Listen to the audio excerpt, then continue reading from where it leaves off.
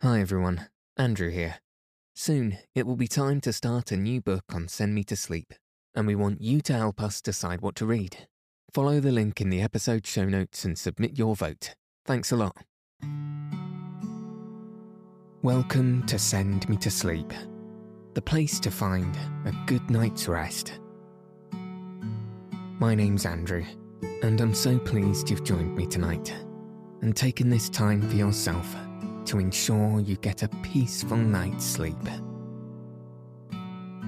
Tonight, I'll be reading Poirot Investigates by Agatha Christie. Chapter 10, The Adventure of the Italian Nobleman. In this story, Poirot and Hastings are having dinner with a friend when they receive a very mysterious message. There are themes within this story that some listeners may find unsettling. However, the story has been slightly edited to make it more suitable for sleep.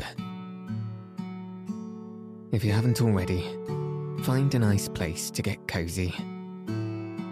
Take a deep, relaxing breath and settle your body in whatever way feels most comfortable. Now all you need to do is follow the sound of my voice. So let your eyes fall heavy and your breath soften as we settle in for a peaceful night's sleep.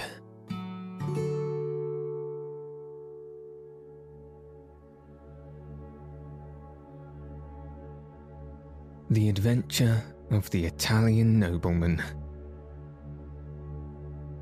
Poirot and I had many friends and acquaintances of an informal nature. Amongst these was to be numbered Dr. Hawker, a near neighbour of ours and a member of the medical profession. It was the genial doctor's habit to drop in sometimes of an evening and have a chat with Poirot, of whose genius he was an ardent admirer. The doctor himself, frank and unsuspicious to the last degree, admired the talents so far removed from his own.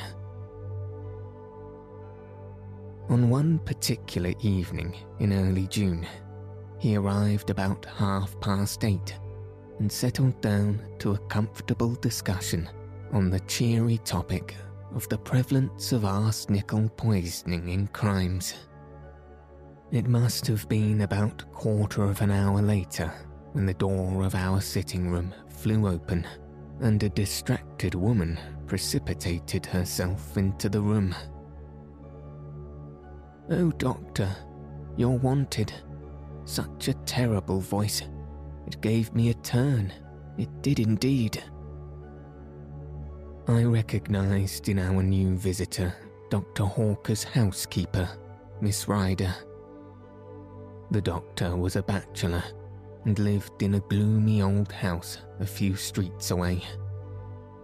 The usual placid Miss Ryder was now in a state bordering on incoherence. "What terrible voice? Who is it? And what's the trouble?" "It was the telephone, doctor." I answered it, and a voice spoke. "Help," it said. "Doctor, help. They've killed me." Then it sort of tailed away. "Who's speaking?" I said. "Who's speaking?" Then I got a reply, just a whisper. It seemed Foscatine, something like that. "Regent's Court." The doctor uttered an exclamation. "Count Foscatini. He has a flat in Regent's Court. I must go at once. What can have happened?" "A patient of yours?" asked Poirot. "I attended him for some slight ailment a few weeks ago. An Italian, but he speaks English perfectly. Well, I must wish you good night, Monsieur Poirot. unless... He hesitated. "I perceive such thought in your mind," said Poirot, smiling. "I shall be delighted to accompany you. Hastings, run down and get hold of a taxi." Taxis always make themselves sought for when one is particularly pressed for time, but I captured one at last, and we were soon bowling along in the direction of Regent's Park. Regent's Court was a new block of flats, situated just off St. John's Wood Road. They had only recently been built and contained the latest service devices. There was no one in the hall. The doctor pressed the lift bell impatiently, and when the lift arrived, he questioned the uniformed attendant sharply. "Flat 2, Count Foscatini. There's been an accident there, I understand." The man stared at him. "First I've heard of it. Mr. Graves, that's Count Foscatini's man, went out about half an hour ago, and he said nothing." "Is the Count alone in the flat?" "No, sir. He's got 2 gentlemen dining with him." "What are they like?" I asked eagerly. We were in the lift now, ascending rapidly to the 2nd floor, on which flat 2 was situated. "I didn't see them myself, sir, but I understand that they were foreign gentlemen." He pulled back the iron door, and we stepped out onto the landing. Number 2 was opposite us. The doctor rang the bell. There was no reply, and we could hear no sound from within. The doctor rang again and again. We could hear the bell trilling within, but no sign of life rewarded us. "This is getting serious," muttered the doctor. He turned to the lift attendant. "Is there any pass key to this door?" "There is one in the porter's office downstairs." "Get it then, and look here, I think you'd better send for the police." Poirot approved with a nod of the head. The man returned shortly. With him came the manager. "Will you tell me, gentlemen, what is the meaning of all this?" "Certainly. I received a telephone message from Count Foscatini stating that he'd been attacked and was dying. You can understand that we must lose no time, if we are not already too late." The manager produced the key without more ado, and we all entered the flat. We passed first into a small, square lounge hall. A door on the right of it was half open. The manager indicated it with a nod. "The dining room." Dr. Hawker led the way. We followed close on his heels. As we entered the room, I gave a gasp. The round table in the centre bore the remains of a meal. 3 chairs were pushed back, as though their occupants had just risen. In the corner, to the right of the fireplace, was a big writing table, and sitting at it was a man, or what had been a man. His right hand still grasped the base of the telephone, but he had fallen forward, struck down by a terrific blow to the head from behind. The weapon was not far to seek. A marble statue stood where it had been hurriedly put down. The doctor's examination did not take a minute. "He's gone. Must have been almost instantaneous. I wonder he even managed to telephone. It will be better not to move him until the police arrive." On the manager's suggestion, we searched the flat, but the result was a foregone conclusion. It was not likely that the murderers would be concealed there when all they had to do was to walk out. We came back to the dining room. Poirot had not accompanied us in our tour. I found him studying the centre table with close attention. I joined him. It was a well-polished, round mahogany table. A bowl of roses decorated the centre, and white lace mats reposed on the gleaming surface. There was a dish of fruit, but the 3 dessert plates were untouched. There were 3 coffee cups with remains of coffee in them, 2 black, 1 with milk. All 3 men had taken port, and the decanter, half full, stood before the centre plate. One of the men had smoked a cigar, the other 2 cigarettes. A tortoise-shell and silver box, holding cigars and cigarettes, stood open upon the table. I enumerated all these facts to myself, but I was forced to admit that they did not shed any brilliant light on the situation. I wondered what Poirot saw in them to make him so intent. I asked him. "Mon ami," he replied, "you miss the point. I am looking for something that I do not see." "What is that?" "A mistake, even a little mistake, on the part of the murderer." He stepped swiftly to the small adjoining kitchen, looked in, and shook his head. "Monsieur," he said to the manager, "explain to me, I pray, your system of serving meals here." The manager stepped to a small hatch in the wall. "This is the service lift," he explained. "It runs to the kitchens at the top of the building. You order through this telephone, and the dishes are sent down in the lift, 1 course at a time. The dirty plates and dishes are sent up in the same manner. No domestic worries, you understand? And at the same time, you avoid the wearying publicity of always dining in a restaurant." Poirot nodded. "Then the plates and dishes that were used tonight are on high in the kitchen. You permit that I mount there?" "Oh, certainly, if you like. Robert, the liftman, will take you up and introduce you, but I'm afraid that you won't find anything that's of use. They're handling hundreds of plates and dishes, and they'll be all lumped together." Poirot remained firm, however, and together we visited the kitchens and questioned the man who had taken the order from flat 2. "The order was given from the a la carte menu for 3, he explained. "Soup julienne, filet de sole normande, tornadoes of beef, and a rice soufflé." "What time?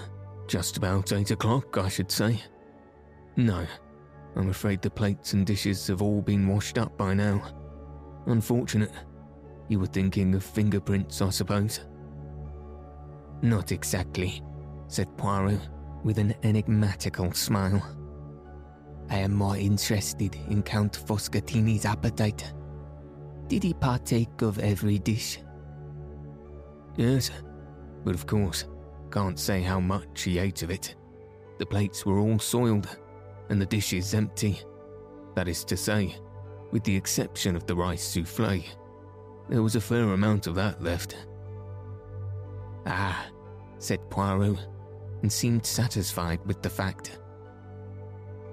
As we descended to the flat again, he remarked in a low tone, "We have decidedly to do with a man of method." "Do you mean the murderer, or Count Foscatini?" "The latter was undoubtedly an orderly gentleman. After imploring help and announcing his approaching demise, he carefully hung up the telephone receiver." I started at Poirot. His words now and his recent inquiries gave me a glimmering of an idea. "You suspect poison?" I breathed. the blow on the head was a blind. Poirot merely smiled. We re-entered the flat to find the local inspector of police had arrived with 2 constables. He was inclined to resent our appearance, but Poirot calmed him with the mention of our Scotland Yard friend, Inspector Japp, and we were accorded a grudging permission to remain. It was a lucky thing we were, for we had not been back 5 minutes before an agitated, middle-aged man came rushing into the room with every appearance of grief and agitation. This was Graves, valet butler to the late Count Foscatini. The story he had to tell was a sensational one. On the previous morning, 2 gentlemen had called to see his master. They were Italians, and the elder of the 2, a man of about 40, gave his name as Signor Ascanio. The younger was a well-dressed lad of about 24. Count Foscatini was evidently prepared for their visit, and immediately sent Graves out upon some trivial errand. Here the man paused and hesitated in his story.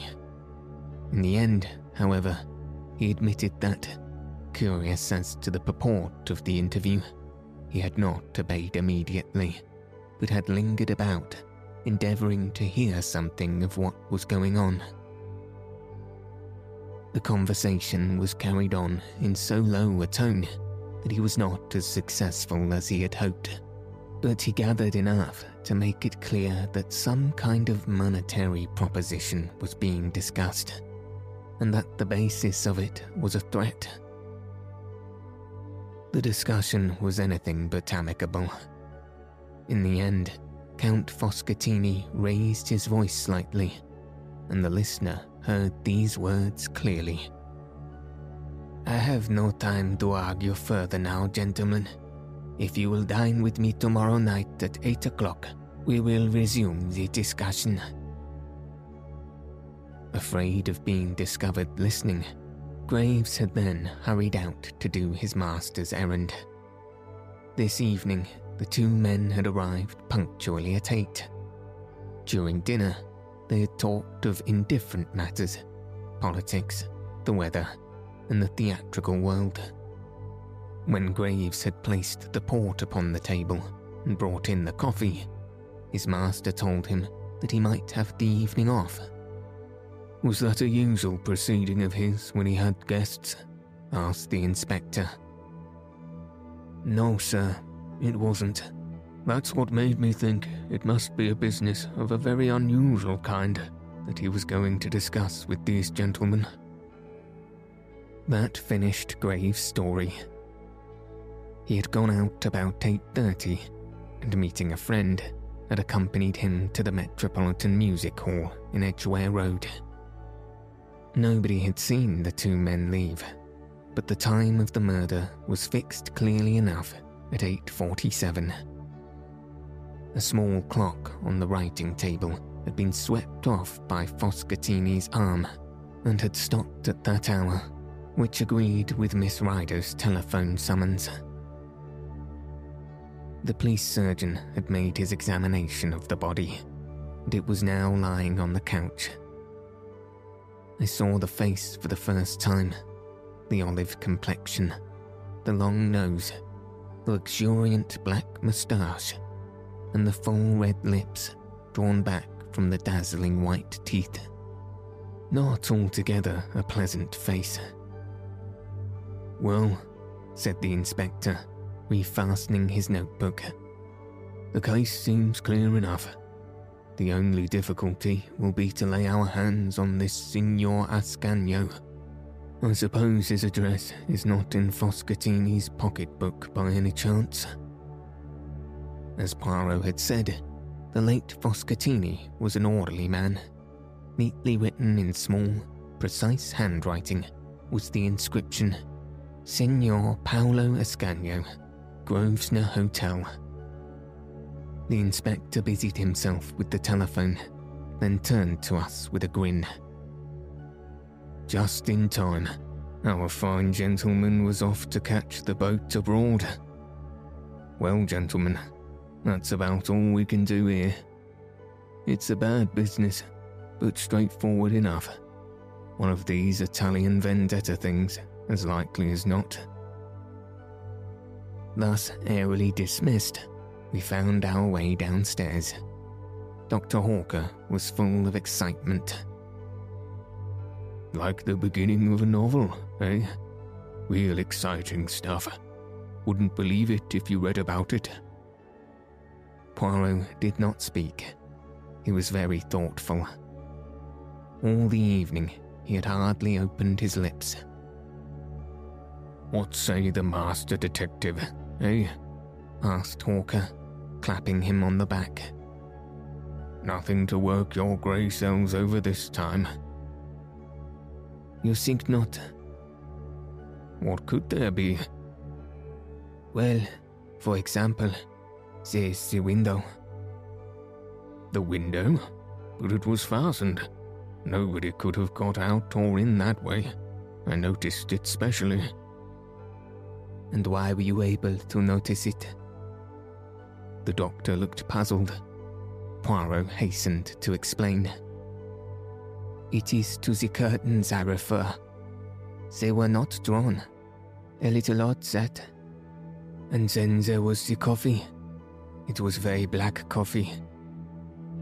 Well, what of it? Very black, repeated Poirot. In conjunction with that, let us remember that very little of the rice soufflé was eaten, and we get what? Moonshine, laughed the doctor. You're pulling my leg. Never do I pull the leg. Hastings here knows that I am perfectly serious. I don't know what you're getting at, all the same, I confessed. You don't suspect the manservant, do you? He might have been in with the gang and put some dope in the coffee. I suppose they'll test his alibi. Without doubt, my friend, but it is the alibi of Signor Ascanio that interests me.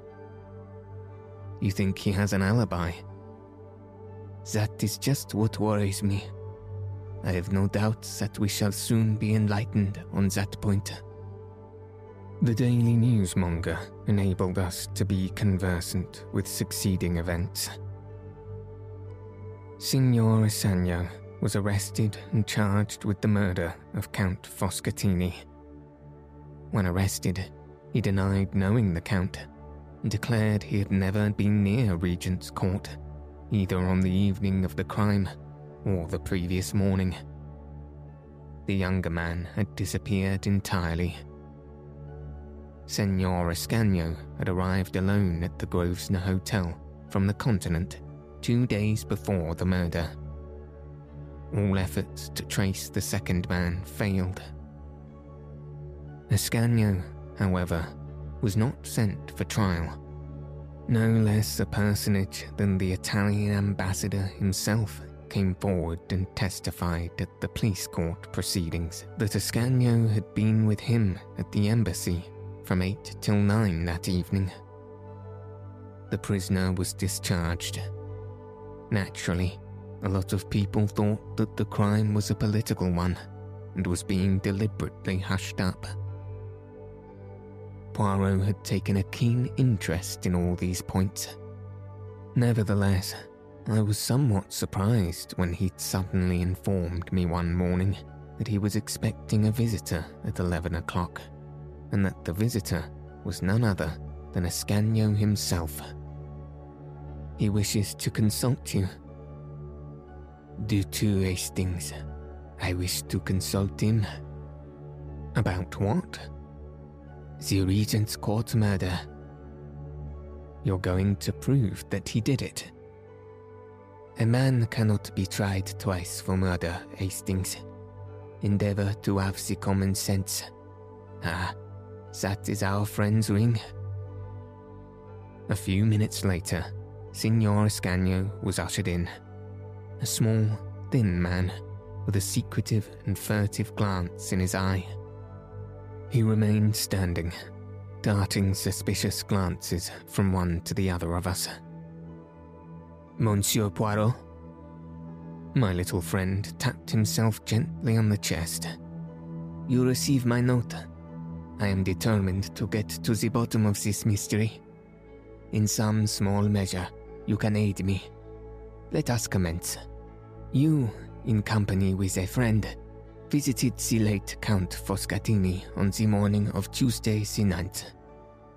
I did nothing of the sort. I had sworn in court. Précisément. And I have a little idea that you have sworn falsely. You threaten me? Bah, I have nothing to fear from you. I have been acquitted. Exactly. And as I am not an imbecile, it is not with the gallows I threaten you, but with publicity. Publicity? I see that you do not like the word. I had an idea that you would not. My little ideas, you know, they are very valuable to me. Come, Signor. Your only chance is to be frank with me. I do not ask to know whose indiscretions brought you to England. I know this much. You came for the especial purpose of seeing Count Foscatini. He was not a count, growled the Italian. I have already noted the fact that his name does not appear in the Almanac de Gossa. Never mind. The title of Count is often useful in the profession of blackmailing. I suppose I might as well be frank. You seem to know a good deal. I have employed my grey cells to some advantage. Come, Signor Escanio. You visited the dead man on the Tuesday morning. That is so, is it not? Yes, but I never went there the following evening. There was no need. I will tell you all. Certain information concerning a man of great position in England had come into this scoundrel's possession. He demanded a big sum of money in return for the papers. I came over to England to arrange the matter. I called upon him by appointment that morning. One of the young secretaries of the embassy was with me. The Count was more reasonable than I'd hoped, although, even then, the sum of money I paid him was a huge one. Pardon, how did you pay it? In Italian notes of comparatively small denomination. I paid over the money then and there. He handed me the incriminating papers. I never saw him again. Why did you not say all this when you were arrested? In my delicate position, I was forced to deny any association with the man. And how do you account for the events of the evening then? I can only think that someone must have deliberately impersonated me. I understand that no money was found in the flat. Poirot looked at him and shook his head. Strange, he murmured. We all have the little grey cells, and so few of us know how to use them. Good morning, Signor Escanio. I believe your story. It is very much as I had imagined, but I had to make sure. After bowing his guest out, Poirot returned to his armchair and smiled at me. Let us hear Monsieur le Capitaine Hastings on the case. Well, I suppose Ascanio is right. Somebody impersonated him. Never, never will you use the brains the God has given you. Recall to yourself some words I uttered after leaving the flats that night. I refer to the window curtains not being drawn. We are in the month of June. It is still light at 8 o'clock. The light is failing by past. Savez-vous de quelque chose? I perceive a struggling impression that you will arrive someday. Now let us continue. The coffee was, as I said, very black. Count Foscatini's teeth were magnificently white. Coffee stains the teeth. We reason from that Count Foscatini did not drink any coffee. Yet there was coffee in all 3 cups. Why should anyone pretend Count Foschettini had drunk coffee when he had not done so? I shook my head, utterly bewildered. Come, I will help you. What evidence have we that Ascanio and his friend, or 2 men posing as them, ever came to the flats that night? Nobody saw them go in. Nobody saw them go out. We have the evidence of 1 man and of his host of intimate objects. You mean? I mean knives and forks and plates and empty dishes. Ah, but it was a clever idea.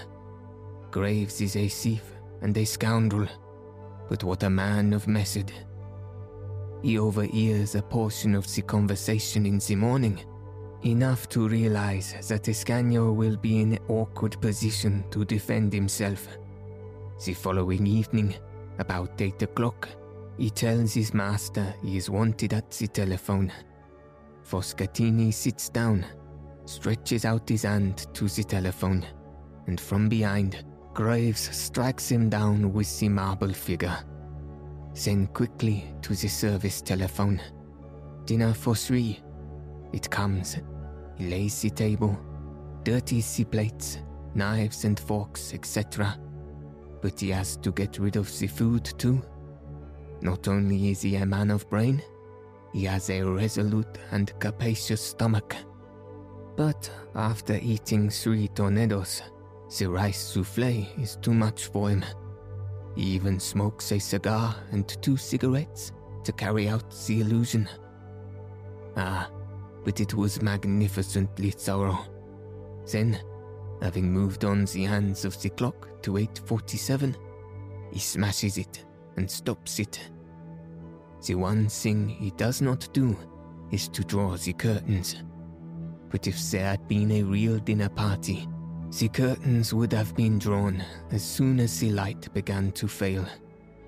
Then he hurries out, mentioning the guests to the liftman in passing. He hurries to the telephone box, and as near as possible to 8:47, rings up the doctor with his master's dying cry. So successful is his idea that no one ever inquires if a call was put through from flat 2 at that time. Except Hercule Poirot, I suppose, I said sarcastically. Not even Hercule Poirot, said my friend with a smile. I am about to inquire now. I had to prove my point to you first, but you will see, I shall be right, and then Jap, to whom I have already given a hint, will be able to arrest the respectable Graves. I wonder how much of the money he has spent. Poirot was right. He always is. Confound him.